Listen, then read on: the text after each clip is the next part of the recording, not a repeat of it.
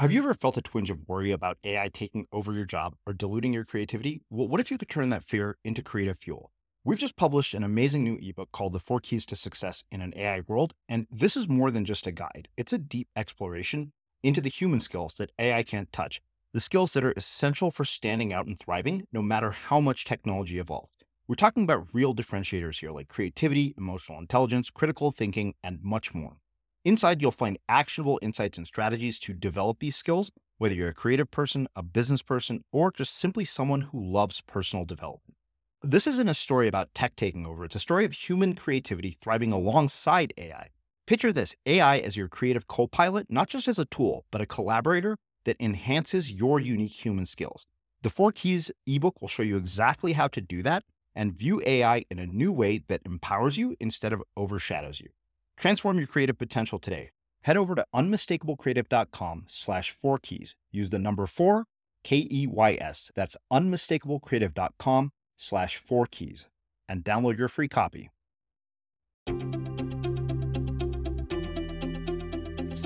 I'm Srini Rao, and this is the Unmistakable Creative Podcast, where you get a window into the stories and insights of the most innovative and creative minds who've started movements, built thriving businesses, written best-selling books, and created insanely interesting art. For more, check out our 500-episode archive at unmistakablecreative.com.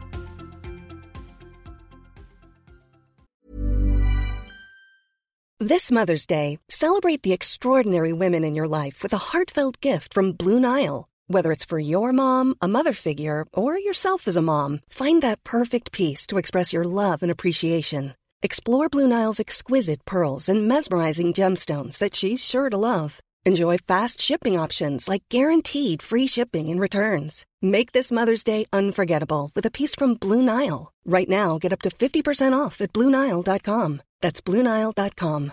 Hey, I'm Ryan Reynolds. At Mint Mobile, we like to do the opposite of what Big Wireless does. They charge you a lot, we charge you a little. So naturally, when they announced they'd be raising their prices due to inflation, we decided to deflate our prices due to not hating you. That's right. We're cutting the price of Mint Unlimited from $30 a month to just $15 a month. Give it a try at mintmobile.com/switch. $45 up front for 3 months plus taxes and fees. Promo rate for new customers for limited time. Unlimited more than 40 gigabytes per month. Slows full terms at mintmobile.com.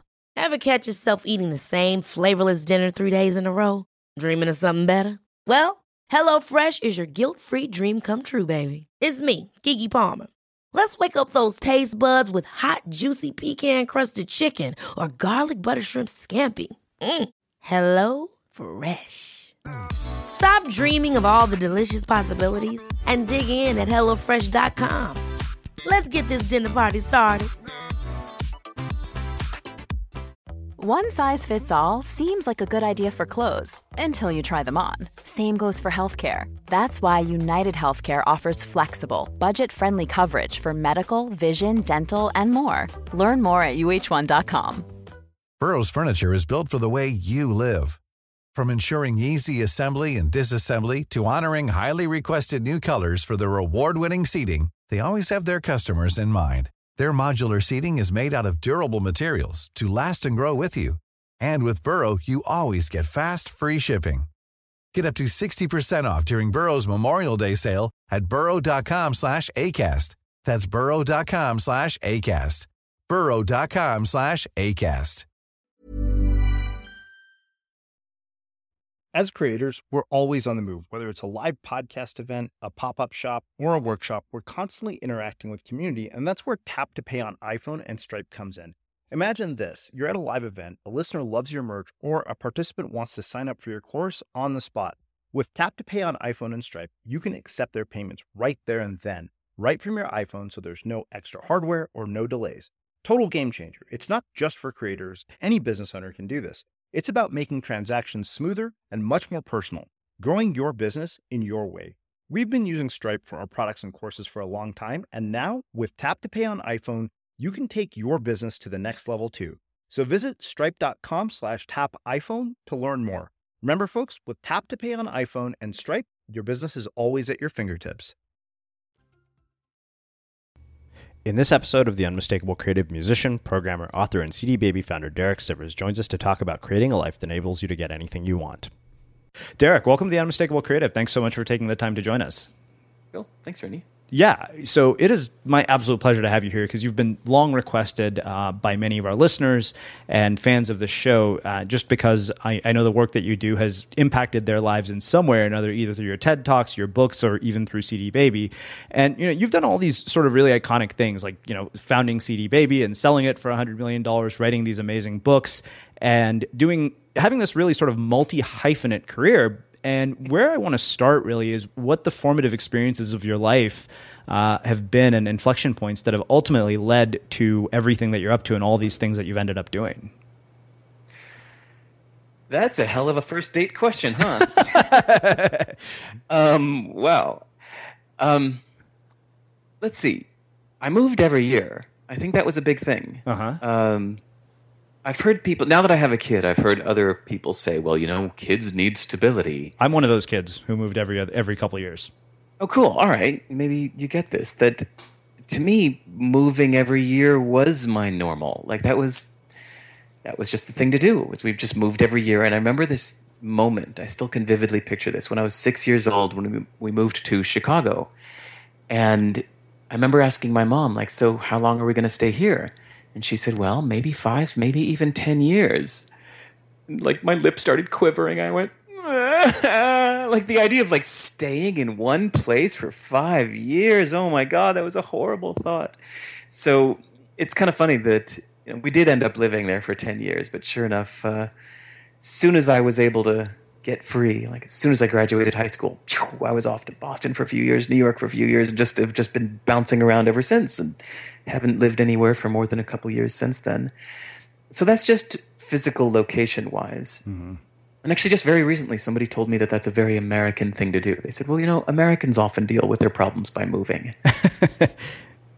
And I think it's just a side effect of just this big, giant country where you're allowed to move anywhere, and a lot of people that settled there came from other places and they moved to be there. So, it's not like my friend Anna, who lives in this house in Padua, Italy, that is, her family has owned since the 1600s. It's just a different mindset. But anyway, so I think that, yeah, I move around a lot, and that applies career-wise too. There's this feeling of been there, done that.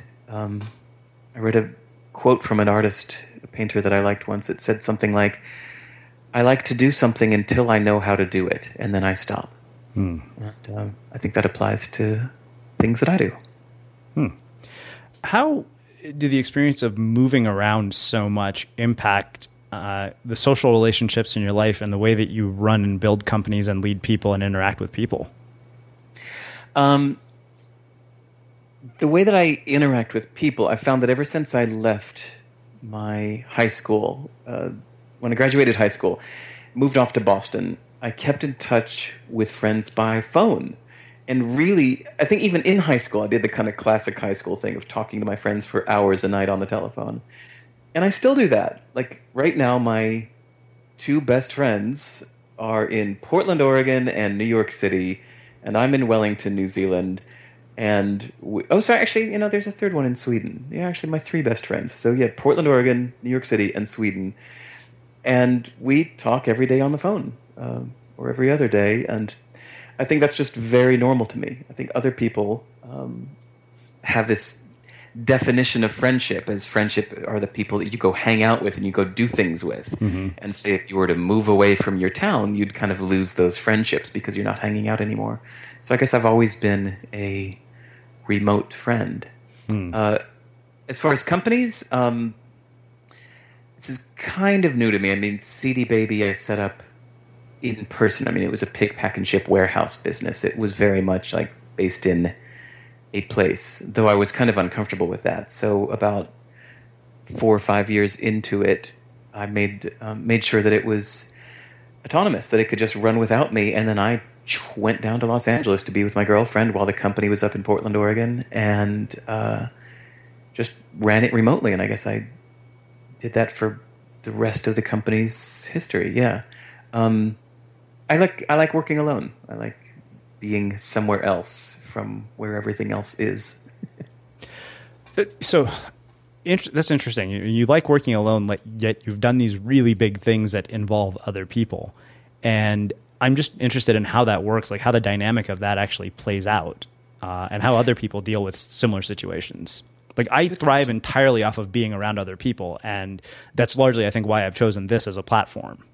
Okay. So I don't mind being in touch with people. So like my email inbox, I put aside time every day to, I get probably, 30 or 40 emails a day, and I answer every single one, and I put aside some time to do that. So like my girlfriend, for example, thinks that I'm crazy social, but she's a professor and she's a real introvert. So I'm definitely an introvert. Like I like to physically be alone. Like if I'm in a room by myself, I feel that I have like unlimited energy. I could just go forever. The minute you put one other person in that room, it just drains all my energy away. Like I'm just tired within, half an hour. Even if I'm not talking to that person, even if that person is just like on the other side of a big room, just having another person around drains me. So I just love total solitude for work like that. But say, for example, my Wood Egg book publishing company that I did a couple years ago, God, I had something like a total of 130 people working to make those books. So it was a series of 16 books. Each one had 3 researchers, a couple writers, and an editor. And I just never met any of them in person. It was all just remote, and I systemized the things, so it was kind of like a little bookmaking factory, and slotted people in, found people, put them into the slots, and people that wanted to do it. And if anybody had to flake out or take off or change their mind, it was no big deal to kind of slot somebody else in. And I'm really comfortable with those kind of situations. So I think that's the hybrid for me of a way of working with other people, but yet physically being alone. So you've done all these things, and I guess one of the bigger questions that comes from this for me, as I'm thinking about all the people that I've spoken with and wrestling with a chapter in the book that I'm writing around mastery, like how people become masters. You've had this sort of multi-hyphenate career, and I'm just curious, like, how do you know when you've reached a point where it's time to move on to something else? And do you think that everybody is destined to have sort of a multi-hyphenate body of work, or are there some people who are just destined to be, masters at one thing in particular? I don't know. Well, let's see. That's a kind of a trick question. I've been known to do that to people. It's not about destined to be. Yeah. It's about, let me think for a second. Sometimes it depends just how broadly or narrowly you are defining what you're doing. So to me, writing songs, writing like copy, I guess you could call it, like writing my site, like all the communication, writing my essays, let's say, writing the blog posts on my site, and writing computer code, those 3 things all feel pretty similar to me. It's all just creative expression. Actually, I think writing songs is kind of a hybrid between the two. So maybe I could see why those 2 things grew out of it. So imagine this. When you're writing a song, especially, well, obviously, like a song with lyrics, then your lyrics are successful based on how well they are received, right? Like, if you write some lyrics and, like, nobody has any idea what you're talking about, or they completely misunderstand you, or they just generally don't like the lyrics, then you've kind of failed at those lyrics. Unless your only mission was to just scratch your own itch and you didn't care about anybody hearing it.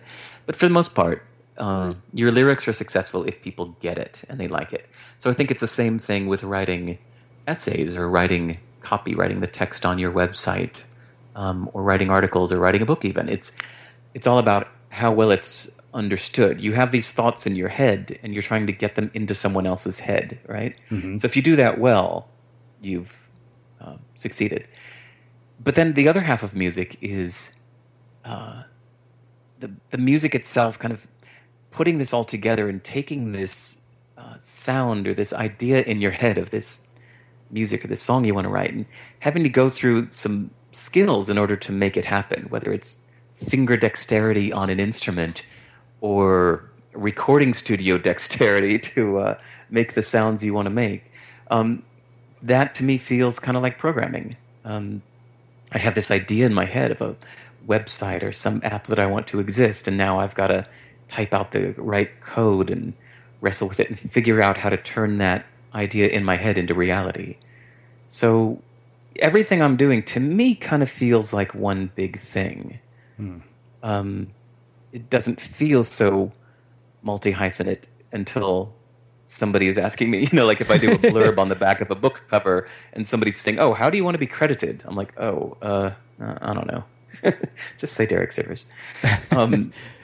Do you know what I mean? It all feels like one big thing. Yeah, I do. I mean, my work has taken on a number of different forms, in the form of producing events, producing books, and producing this podcast, although the podcast is sort of the primary one. But it seems like it had all these sort of extensions that I never planned or predicted. Right. Now, imagine this. Different people have different reasons for what they're doing. So some people may start a company because they want to make a lot of money, and that's their main goal with that company. Just make as much money as I can. That's why I'm doing this. Other people, their goal may be to leave a legacy. I want to do this company. I want to say, the classic Silicon Valley thing of measuring your impact on the world. I want to change the world. I want to have a big impact on the world. And that's how they would measure the success of their project, their company. But someone else, and this is my example, may do things just for the doing, like just for the curiosity of seeing if this is something you can do. Almost kind of like it's more of a personal development reason for doing things. Like, I want to see if I can start a book publishing company, or I want to see if I can make this little idea happen, or I want to see if I can learn a new programming language and do all of the programming myself without asking for any help, or you know what I mean? Like that may be the personal challenge. And that's what I was actually doing with CD Baby. And even with Wood Egg, honestly, both of those things were just scratching a personal itch. That was just something that I wanted to see if I could do. It was like a puzzle I wanted to solve. And so when people would come to me saying, you could make a lot more money if you would do such and such and such, we should consider going for an IPO. Let's get some investors involved. We could really grow this thing. And that was completely lost on me. I had no interest in that at all because I wasn't doing it for the money. In fact, getting other people in to lead my company, or even hiring other programmers, would have made the whole thing moot for me. Like CD Baby, I did all of the front and back end programming myself. There were no other programmers. It was just me. And that was why I enjoyed doing it. If you were to suddenly bring in a team of programmers, I would just lose all interest and just shut it down because there was no reason to do it anymore. Same thing with even making music.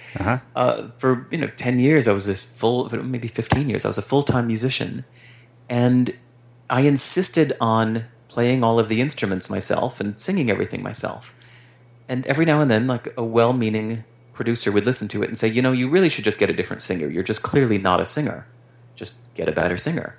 And I'd say, no, out of the question, because that would just lose the whole point of why I'm doing this. I'm not doing this in order to have the best final product. I'm doing this in order to practice my singing and see if I can improve as a singer. That's the reason I'm doing this. If other people like it, it's just a side effect. But my primary reason for doing any of this is the personal improvement aspect of it.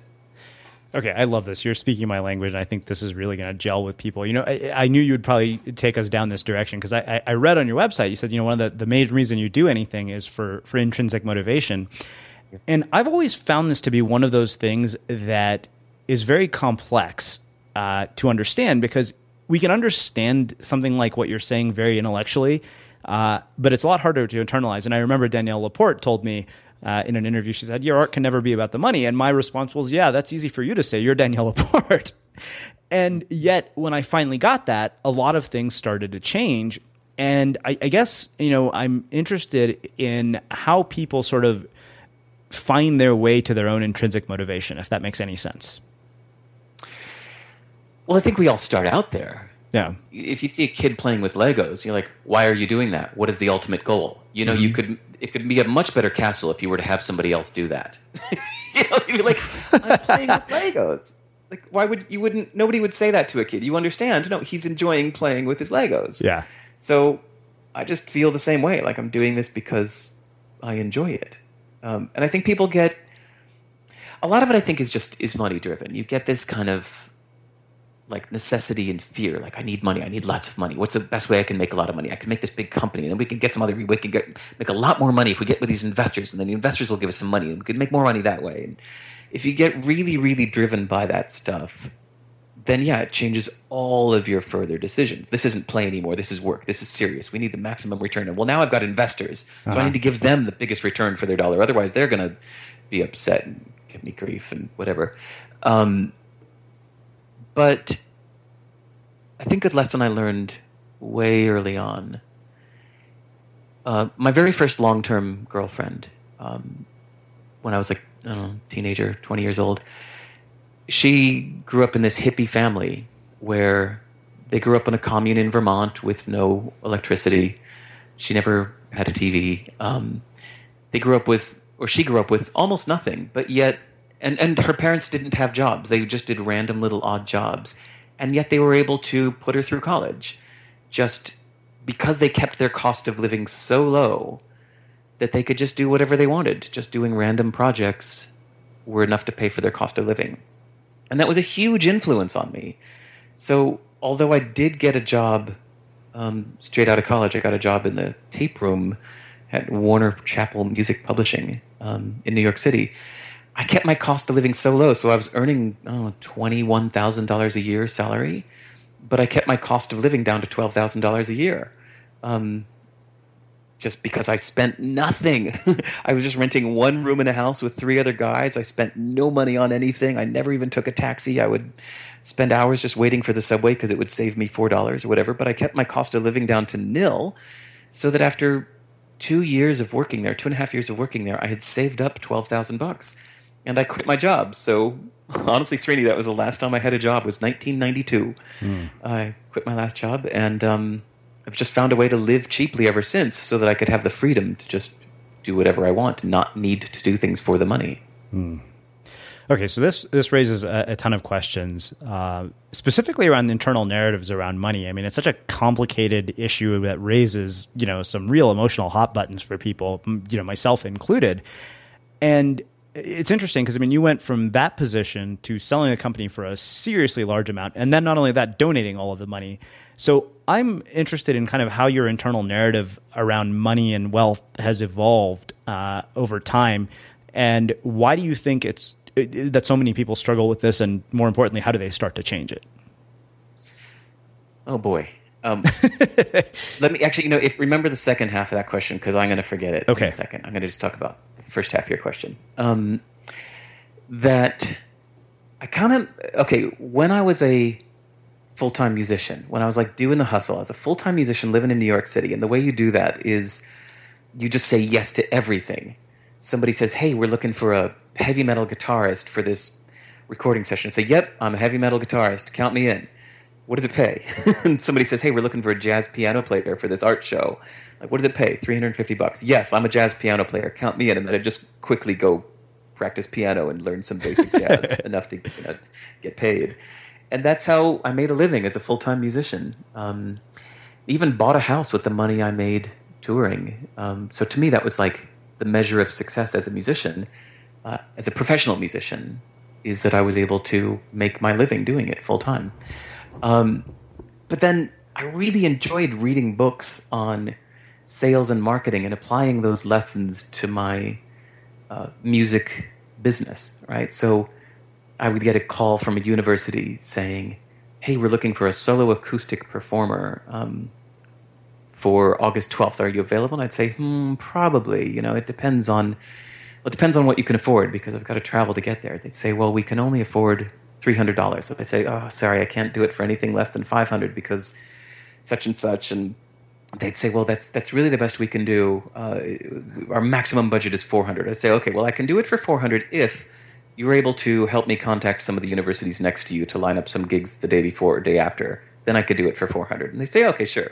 And I'd hang up the phone like, yes, I did it. I made an extra $100 and I'm going to book 2 gigs now instead of 1. And I'd get such a sense of achievement out of having done that. And the money was definitely part of that. It was like this neutral measure of of success. Like I got $400 instead of $300 for that gig. It was easy to measure, right? Uh-huh. So what's funny is it wasn't selling my company that got me rich. It was actually CD Baby was quite profitable on its own. I think it was making a net profit of about $4 million a year, and I had no investors. I was the only owner. So already just 4 or 5 years into it, I was making enough that I could just retire right then if I wanted to. Assuming I keep my costs of living low. Right. But there was a little bit of sadness around this. For the most part, like when I was just deep in CD Baby, it was just completely intrinsic. I wasn't doing it for the money. In fact, I barely ever looked at my bank account. It's just like a couple times a year I would look at my bank account and go, wow, that's bigger than I expected. Cool. I wasn't even really keeping my eye on the money because I was just busy, making CD Baby what it needed to be for its own sake. Right? Mm-hmm. So there was a little bit of sadness, though, around missing having that clear measure of success.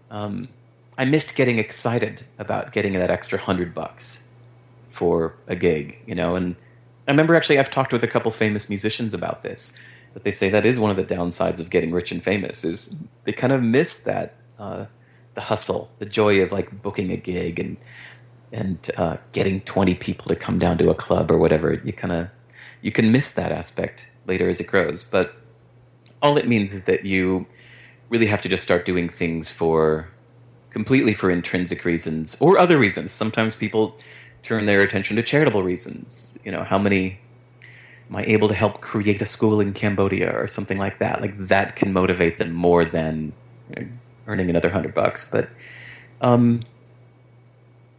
yeah, all that said, making a lot of money is fucking awesome. It's a wonderful security. It's pretty amazing then that like once you've got that covered, Maslow's pyramid of needs. Uh-huh.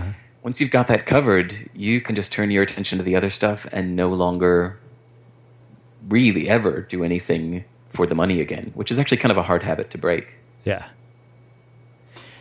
So let's talk about people and their internal narrative around money. Like, do you think you've got to get to that point of selling something for that much to get the, like, well, actually, this is the bigger question around this. Okay. Can we shift the narrative so that the circumstances change? How do you mean circumstances? So let's say that you're not where you want to be financially, and a large part of it is driven by your internal narrative around money. Can you shift the narrative that the dialogue you're having with yourself around money and your relationship with money so that the situation financially changes?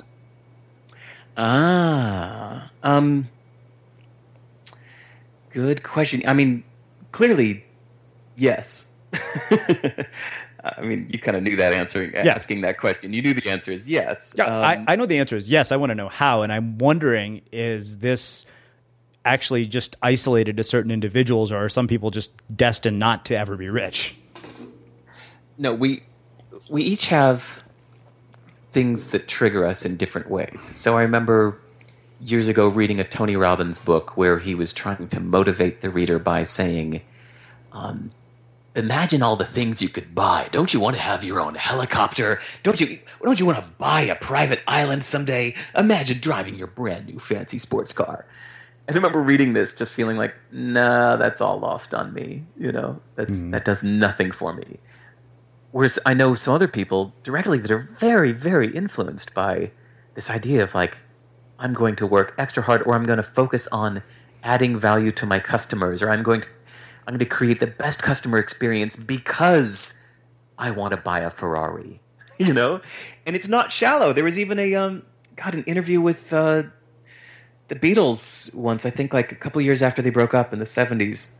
An interviewer was interviewing Paul McCartney, and he said something like, people like to glorify the Beatles and thinking that we were all just peace and love, man. But he said, no, when John Lennon and I were writing those early songs, we would sit down and say, let's write a swimming pool. Let's write a song that is going to earn us enough money to buy a swimming pool. So it was definitely motivated by money. So you've just got to know what works for you, right? So to me, it was the freedom, this idea of earning enough to feel free, to not to not have to do anything for the money, which clearly from, what I told you was pretty easy for me because I was able to keep my cost of living down to like $1,000 a month. Right. So if I was able to do just even a couple gigs in New York for, a few $100s each, then I had earned my monthly cost of living, and everything on top of that was just extra, So obviously, there's this big thing, like you can keep your cost of living way low so that it's nice and measurable. But on the other hand, if you read Richard Branson's autobiographies, he was driven by the sense of desperation. He would get himself into a jam somewhat intentionally. He'd always go down to the last wire. Like he would borrow a ridiculous amount of money from the bank, spend it all on everything, get himself into a jam, and then be forced to do some kind of big money-making gamble at the last minute in order to get the bank back their money by tomorrow when it was due. And a lot of his growth was driven by that sense of desperation, whereas, that wouldn't work for me. Yeah. So anyway, you talk about the narratives we create. I don't think anybody can just hand you down one and say, this is how you need to think about money. You'll just listen to lots of different people talking about money and motivations, and then you'll find that one clicks for you, one works for you. Yeah. Hey, I'm Ryan Reynolds. Recently, I asked Mint Mobile's legal team if big wireless companies are allowed to raise prices due to inflation. They said yes. And then when I asked if raising prices technically violates those onerous 2-year contracts, they said, "What the f*** are you talking about, you insane Hollywood ass?" So to recap, we're cutting the price of Mint Unlimited from $30 a month to just $15 a month. Give it a try at mintmobile.com/switch. $45 up front for 3 months plus taxes and fees. Promo rate for new customers for limited time. Unlimited more than 40 gigabytes per month. Slows full terms at mintmobile.com. Planning for your next trip? Elevate your travel style with Quince. Quince has all the jet-setting essentials you'll want for your next getaway, like European linen, premium luggage options, buttery soft Italian leather bags, and so much more. And it's all priced at 50 to 80% less than similar brands. Plus, Quince only works with factories that use safe and ethical manufacturing practices. Pack your bags with high-quality essentials you'll be wearing for vacations to come with Quince. Go to quince.com/trip for free shipping and 365-day returns. Hold up. What was that? Boring. No flavor. That was as bad as those leftovers you ate all week. Keke Palmer here, and it's time to say hello to something fresh and guilt-free. Hello Fresh. Jazz up dinner with pecan-crusted chicken or garlic butter shrimp scampi. Now that's music to my mouth. Hello Fresh. Let's get this dinner party started. Discover all the delicious possibilities at hellofresh.com. Here's a cool fact. A crocodile can't stick out its tongue. Another cool fact, you can get short-term health insurance for a month or just under a year in some states. United Healthcare short-term insurance plans are designed for people who are between jobs, coming off their parents' plan, or turning a side hustle into a full-time gig. Underwritten by Golden Rule Insurance Company, they offer flexible, budget-friendly coverage with access to a nationwide network of doctors and hospitals. Get more cool facts about United Healthcare short-term plans at uh1.com.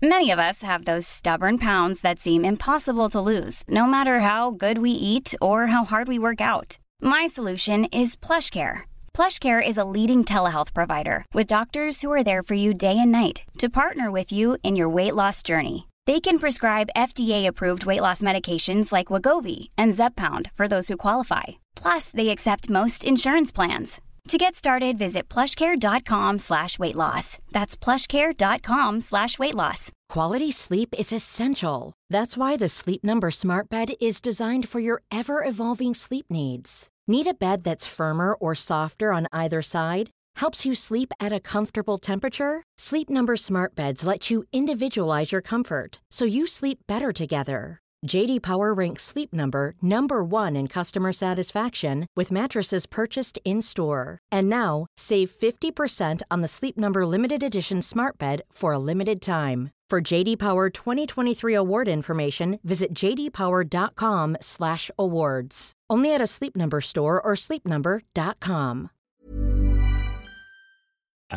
It was interesting. It reminds me of a conversation I was having with a friend of mine the other day. And, I just gotten back from a surf trip to El Salvador. And I said, it's really bizarre. I said, when you boil it down, I said, my motivation for everything that I've gotten to do, write books with a publisher, produce the show, I said, strangely, you know what? The whole motivation right from the beginning was designed so that I could surf whenever I wanted to. I said that was the ultimate motivation. It trumped everything else. And all the other things, like you said, are just sort of byproducts. But that one thing has always been so consistent that I was just like, I'm willing to do whatever I have to in order to make sure that I have the ability to do that. Wow. That's a great thing to realize. And sometimes you can only find that out through experience. Oh, yeah. I've lost sight of it at times. I've definitely lost sight of it at times. That's why I don't think we should ever regret our bad times in the same way that we shouldn't regret our bad relationships. Like so many people that you date early on, that you're together, your long string of girlfriends or boyfriends or whatever, each one is teaching you what you don't want. You break up with that person, you go like, never again will I be with somebody who does that. And I think as you go through life, that's how you learn what you do want, is by a long string of realizing what you don't want. Hey, on that note, you brought up the fact that most people think is weird about how I gave everything away, or I put everything into a charitable trust when I sold the company, therefore kind of giving it away in advance of selling it. So that to me just came from this aesthetic I have of understanding the word enough. I really like knowing what's enough. So this even comes down to like personal decor, for example. If you look at my house, there's almost nothing in it. It's only what I need for me and my kid. I don't usually tend to entertain guests. In fact, I pretty much almost never have more than one person over. So, for example, I only own 2 plates because that's enough. I don't need 8 plates because I never have 8 people over. I don't want 8 people to come over. So I have 2 plates. That's enough. And I only own 1 pair of pants because I can't wear more than one.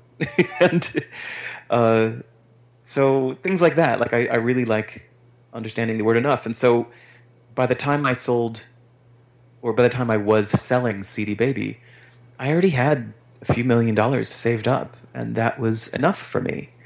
That was enough for the rest of my life, assuming that it's just conservatively invested and I'm just living off the interest and not touching the principal. Then that's enough. And I spent a few months thinking, what the fuck am I going to do with $22 million? And I realized that all of the ideas I was thinking of were violating my aesthetic of enough. It's like, I don't even want the 22 million. All I'm really going to do is give it away. And so it's when I talked to my lawyer, who was also a friend and just somebody who got me and was a good guy and also had a tax law background. When I described to him that I was just going to give it all away anyway, that's when he said, well, if you really, really mean that, like you're sure you are never going to change your mind on that, there's something you can do where you can give it away in advance. And so that's why I did that. It's like by giving it away in advance had a few psychological benefits too. So that the tax benefit was, instead of me earning $22 million personally, then paying $7 million tax on that, and really only having $15 million left to give away to charity, by giving the company away in advance of selling it, meant that all $22 million goes to charity and never touches my hands. This also had a psychological benefit because I would never have this sense of regret, like, ooh, I should have just, maybe I should have just bought a Ferrari first and then give it the rest away, or even just having $15 million sitting in an account with my name on it might have been dangerous in a lifetime. If I get depressed or something, I might go do something stupid. So I really liked the fact that it took it out of my hands, so I didn't even have it to spend. So. Can we bring about these psychological benefits even in small ways, like in our day-to-day transactions with money? Oh, God, yeah. That's what's brilliant about reading these books about behavioral economics, like Predictably Irrational. We've had Dan here before.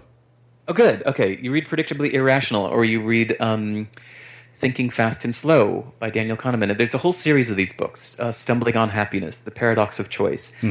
A lot of them are around this subject of behavioral economics, which are learning about the faulty wiring in our brain and then ideally setting up your life in such a way to take advantage of or protect yourself from your faulty wiring.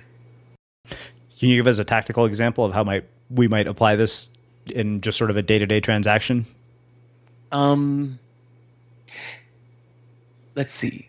I think paradox of choice is quite popular. So we all know this idea of having some choice is good, but that doesn't mean that having more choice is always better.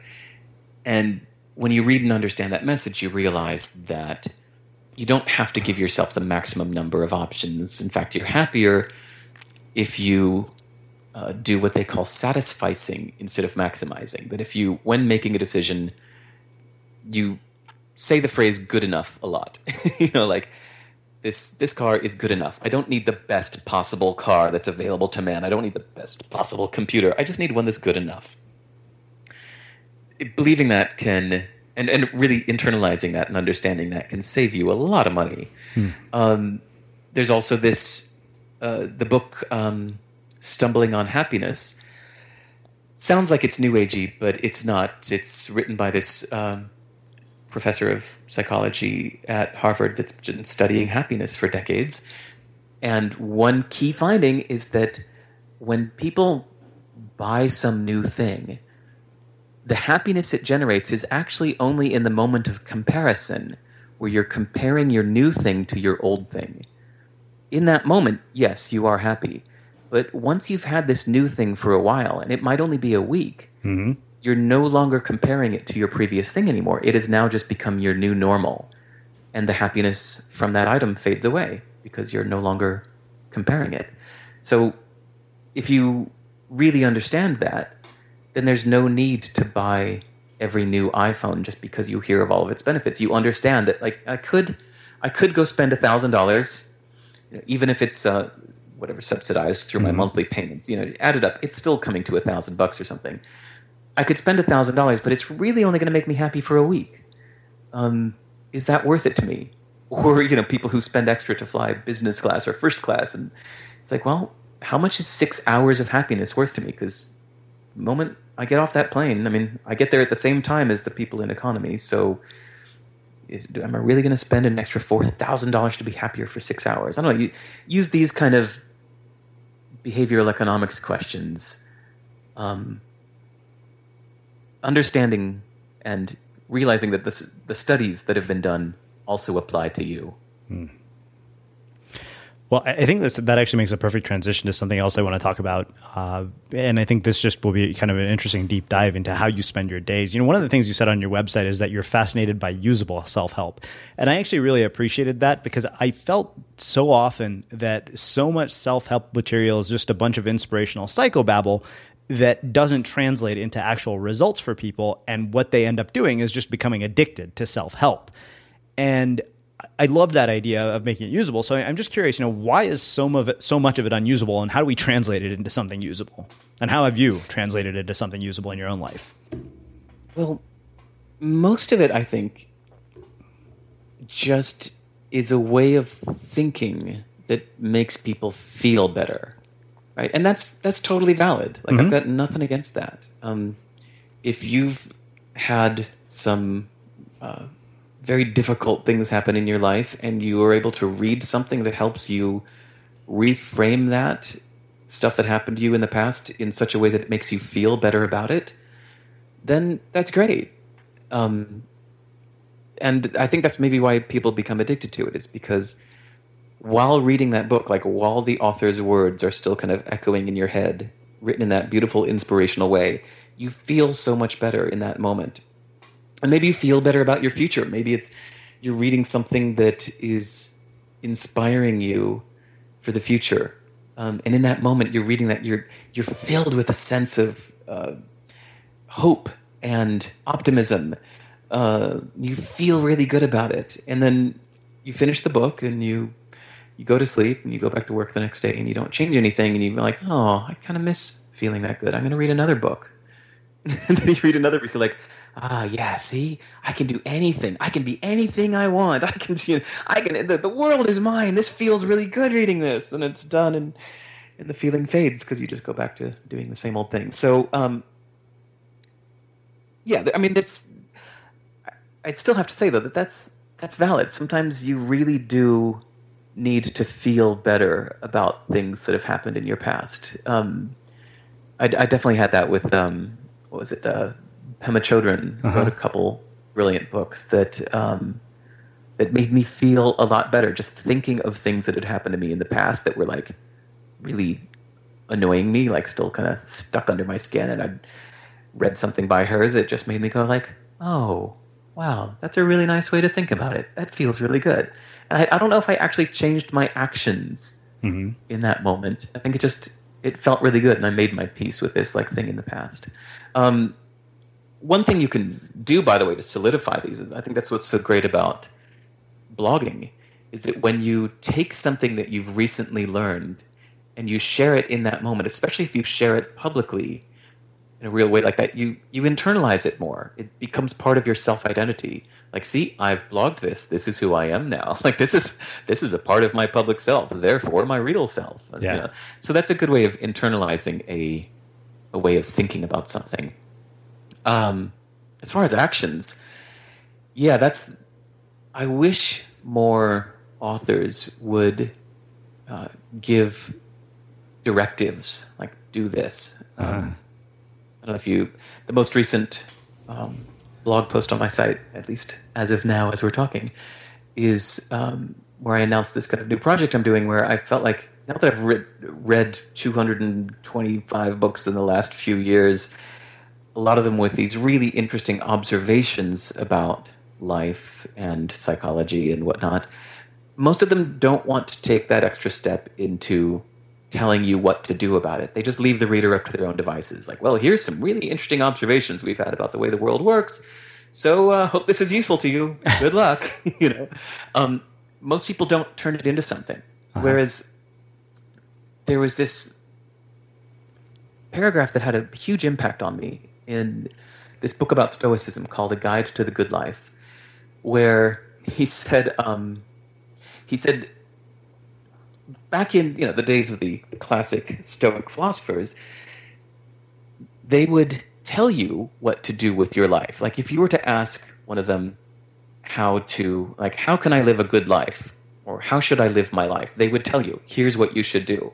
He said, I get the feeling that today, if you were to ask a philosophy major philosopher, what should I do with my life, they'd say, well, depends what you mean by do. It depends what you mean by life, and it depends what you mean by my, And they would just talk in circles all around this thing. You just never get to the simple directives of saying, do this, I think of the 10 Commandments.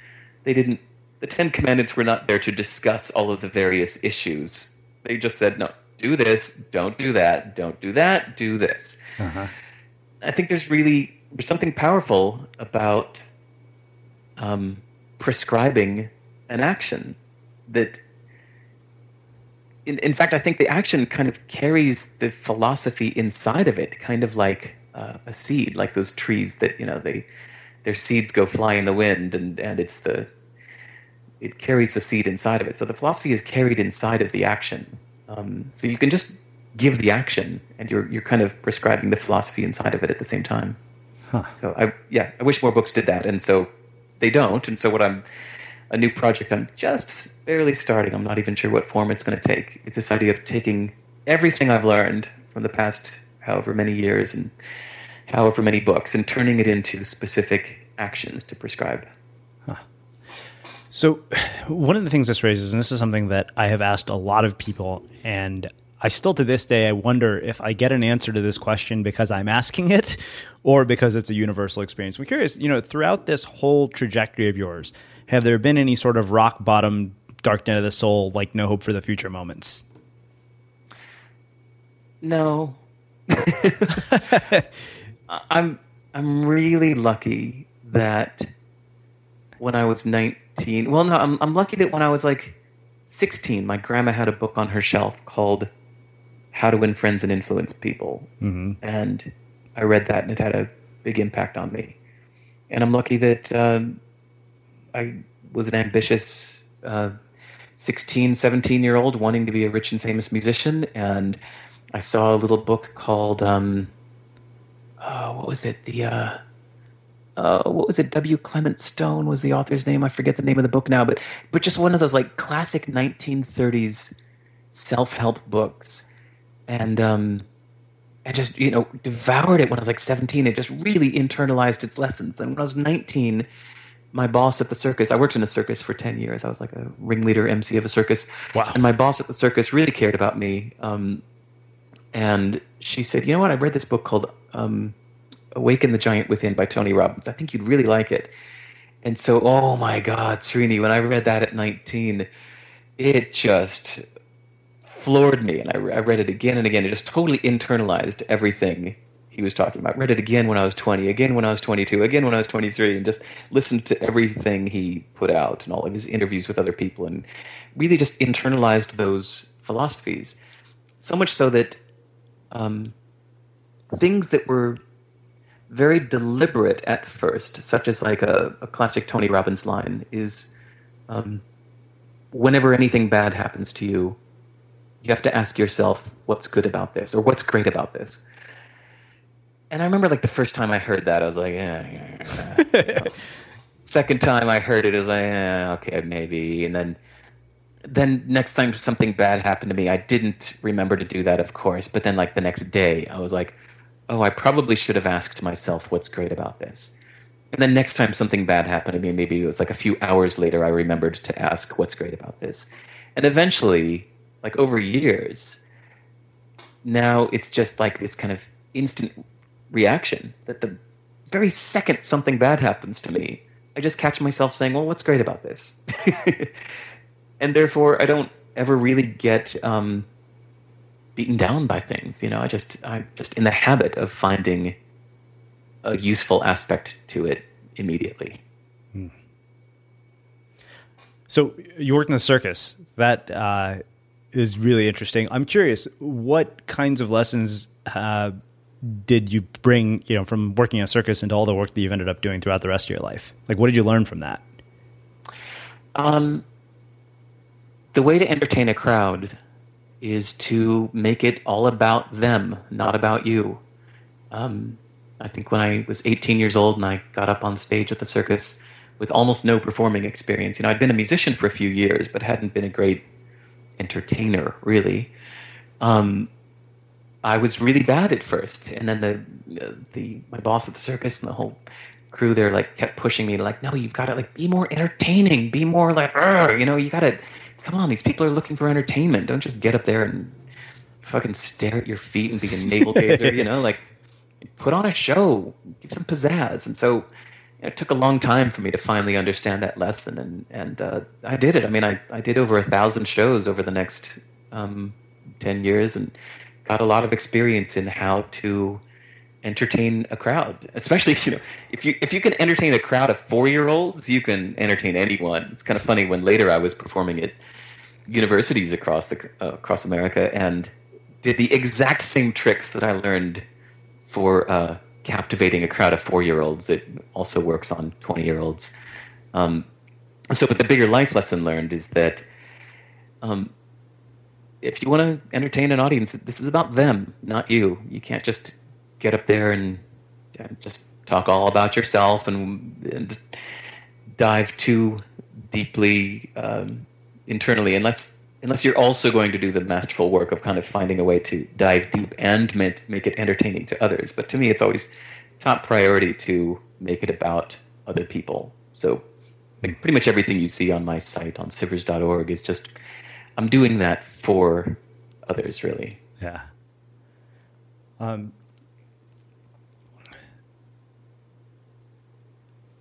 I want to talk a little bit about some other component. You mentioned your website. Something that has caught my attention, and I've seen it sort of echoed, and I know this came from you, was this idea of if it's not a hell yes, it's a no. And where that came about, how it's impacted your life and how it might impact ours, and how that ties into this whole idea of anything you want. So multiple questions in one, I realize, which I've done to you multiple times already. So the hell yeah or no philosophy says it's when you're feeling overwhelmed, overbooked, there's too many opportunities and not enough time, then you should beware when you're just feeling like yes about something. Like if somebody says like, can you come speak at our conference? And if internally you're feeling like, I could. I mean, well, the good thing is, okay, they pay for my travel to San Francisco, and okay, well, I could also see my sister. So yeah, I guess I could do that. I guess it could be beneficial. My point is that should be a no, because when you're overwhelmed, if you're feeling anything less than like, oh, hell yeah, that would be amazing. Mm-hmm. If you're feeling anything less than that, then you just have to say no, because we end up filling our lives with this like little tiny crap that we've obliged ourselves to do. It just fills up all of your time so that you don't have enough room in your life for those big hell yeah things that come along rarely. But on the other hand, if you said no to all the stuff that you felt merely yes about, then when you get the occasional kind of like, oh, hell yeah opportunity, then you can just let it like fill up and expand. You've got lots of room in your life to dive into those things. So this has worked really well for me, but I have to emphasize that it is a technique that applies only when you're feeling overwhelmed, when you have more opportunities than time, right? Mm-hmm. When you're starting out and you have more time than opportunities, then the correct strategy is to say yes to everything. Kind of like I was saying earlier about being a professional musician in New York. Right. Like anytime anybody has a paying gig of any sort, even if it's not a hell yeah kind of thing. Like, my very first paying gig was like $75 to play guitar at a pig show in Vermont. Mm-hmm. And it was like a $60 round trip ticket to get to Vermont. But I said yes because it was like my first paying gig, and you got to say yes to everything, because every little tiny thing you say yes to can lead to more opportunities. So point is, we need to learn to change strategies along the way. So yeah, if you're starting out and you have more time than opportunities, just go say yes to everything. Go to Craigslist and just say yes to a bunch of stuff on there for people asking for help. Go make yourself available to the world and say, I'm here to help anybody do anything. What do you need? Whatever it is. Like, just do everything. Like, chase every opportunity. And only later, when you're overwhelmed with opportunities, you've got more money than time, then you can start changing strategies and apply the hell yes or no approach. Huh. Wow. Well, Derek, this has been fascinating, as I expected it would be. So I have one final question for you, which is how we finish every interview. What do you think it is that makes somebody or something unmistakable? Unmistakable. I was thinking about that word before we got on the phone. That I'm assuming that if you interpret mistakable as the ability to be mistaken, or as able to be mistaken, kind of like the word misunderstood, then to be unmistakable, you must be very clear and unambiguous. And it reminds me of one of my favorite bits of advice about writing, that someone said, the key to good writing is not to be understood, it's to not be misunderstood. That's the bigger challenge. People are very likely to misunderstand what you're saying unless you're very clear. So what makes someone unmistakable, I guess, is to be very clear in your own head and in how you're living according to your beliefs. Be very clear, unambiguous, makes you unmistakable. Well, I really, really appreciate you taking the time to join us and share your story and your journey and your insights with our listeners. This has been great. Thanks, Rini. And yeah, anybody who, if you made it all the way to the end of this interview, I think I mentioned earlier that I actually enjoy putting aside a little time every day to answer every single email I get. So anyone, feel free to email me at derek@sivers.org. Introduce yourself, ask me anything, and I'm happy to help. Cool. And for everybody listening, I'll be sure to link up all the books that Derek mentioned in the show notes, along with some of the blog posts we've talked about, and we will wrap the show with that. If If you like what you heard, the greatest compliment you could give us is to share the show with a friend and let people know what you think by leaving a review on iTunes. Thanks for listening to The Unmistakable Creative.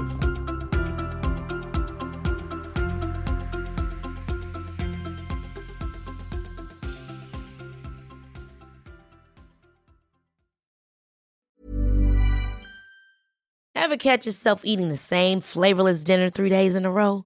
Dreaming of something better? Well, HelloFresh is your guilt-free dream come true, baby. It's me, Keke Palmer. Let's wake up those taste buds with hot, juicy pecan-crusted chicken or garlic butter shrimp scampi. Hello Fresh. Stop dreaming of all the delicious possibilities and dig in at HelloFresh.com. Let's get this dinner party started. Hey, it's Paige DeSorbo from Giggly Squad. High quality fashion without the price tag. Say hello to Quince. I'm snagging high-end essentials like cozy cashmere sweaters, sleek leather jackets, fine jewelry, and so much more. With Quince being 50 to 80% less than similar brands.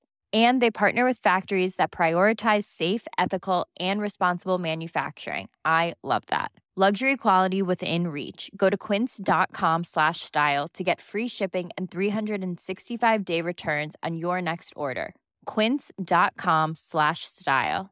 Mom deserves the best, and there's no better place to shop for Mother's Day than Whole Foods Market. They're your destination for unbeatable savings, from premium gifts to show-stopping flowers and irresistible desserts. Start by saving 33% with Prime on all body care and candles. Then get a 15-stem bunch of tulips for just $9.99 each with Prime. Round out Mom's menu with festive rosé, irresistible berry chantilly cake, and more special treats. Come celebrate Mother's Day at Whole Foods Market.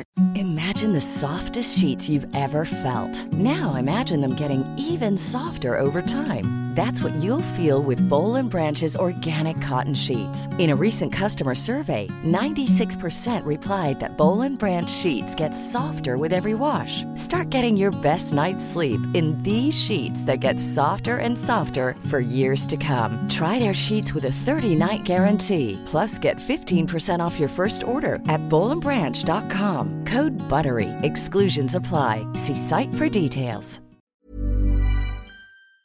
Have you ever felt a twinge of worry about AI taking over your job or diluting your creativity? Well, what if you could turn that fear into creative fuel?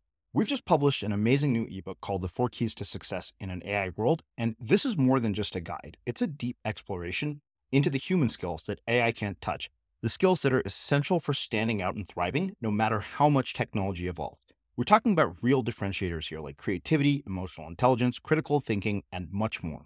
Inside, you'll find actionable insights and strategies to develop these skills, whether you're a creative person, a business person, or just simply someone who loves personal development. This isn't a story about tech taking over. It's a story of human creativity thriving alongside AI. Picture this, AI as your creative co-pilot, not just as a tool, but a collaborator that enhances your unique human skills. The 4 Keys ebook will show you exactly how to do that and view AI in a new way that empowers you instead of overshadows you. Transform your creative potential today.